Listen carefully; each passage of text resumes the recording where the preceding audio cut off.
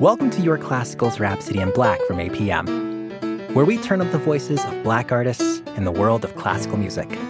I'm Vernon Neal.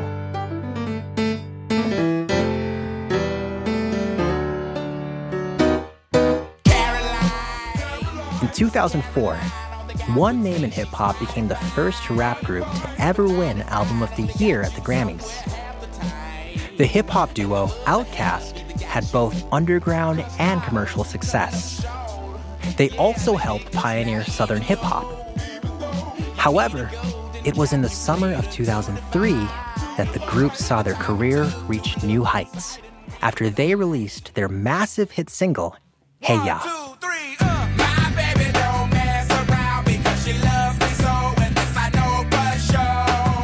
When I say that song was everywhere, I mean it was everywhere. There wasn't a top 40s radio station or high school dance not playing that song. It's a playful take on puppy love gone awry.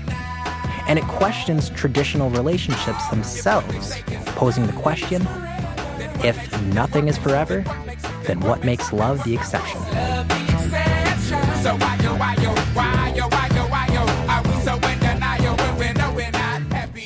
The lyrics were written by André Lauren Benjamin, better known as André 3000.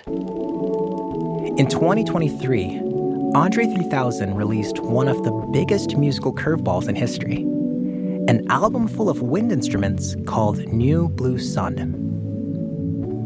He said 20 years later, he went from one world where he was an elder master to another where he felt like a baby. André hasn't had a major release of his own for a long time, but that doesn't mean he wasn't making music.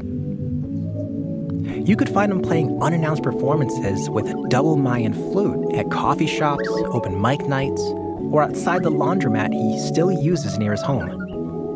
He's been hiding in plain sight, playing flute on the songs of major artists under a different name.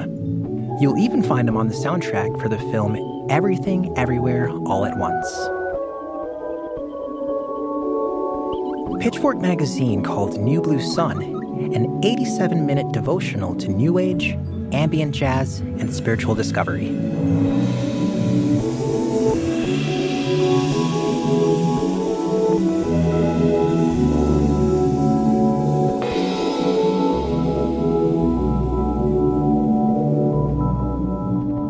André said his influences for the recording vary from John Coltrane to Philip Glass, from Miles Davis to Steve Reich.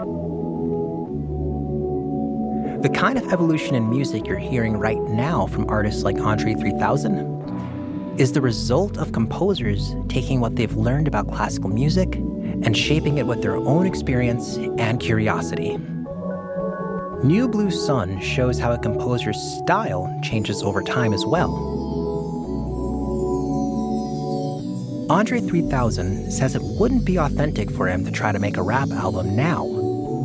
I mean, what would he rap about as a 45-year-old dad? As a result, the first track of his new album explains his intentions. It's called I Swear I Really Wanted to Make a Rap Album, but this is literally the way the wind blew me this time. If music like this was written in the 19th century, it would be called Impressionism. In the 1950s, it would have been dubbed Minimalism. In the 1980s, New Age. André 3000 told NPR, "We're in a world now where we have so many influences coming from so many different directions that you don't have to be one thing. So if it calls you, test it."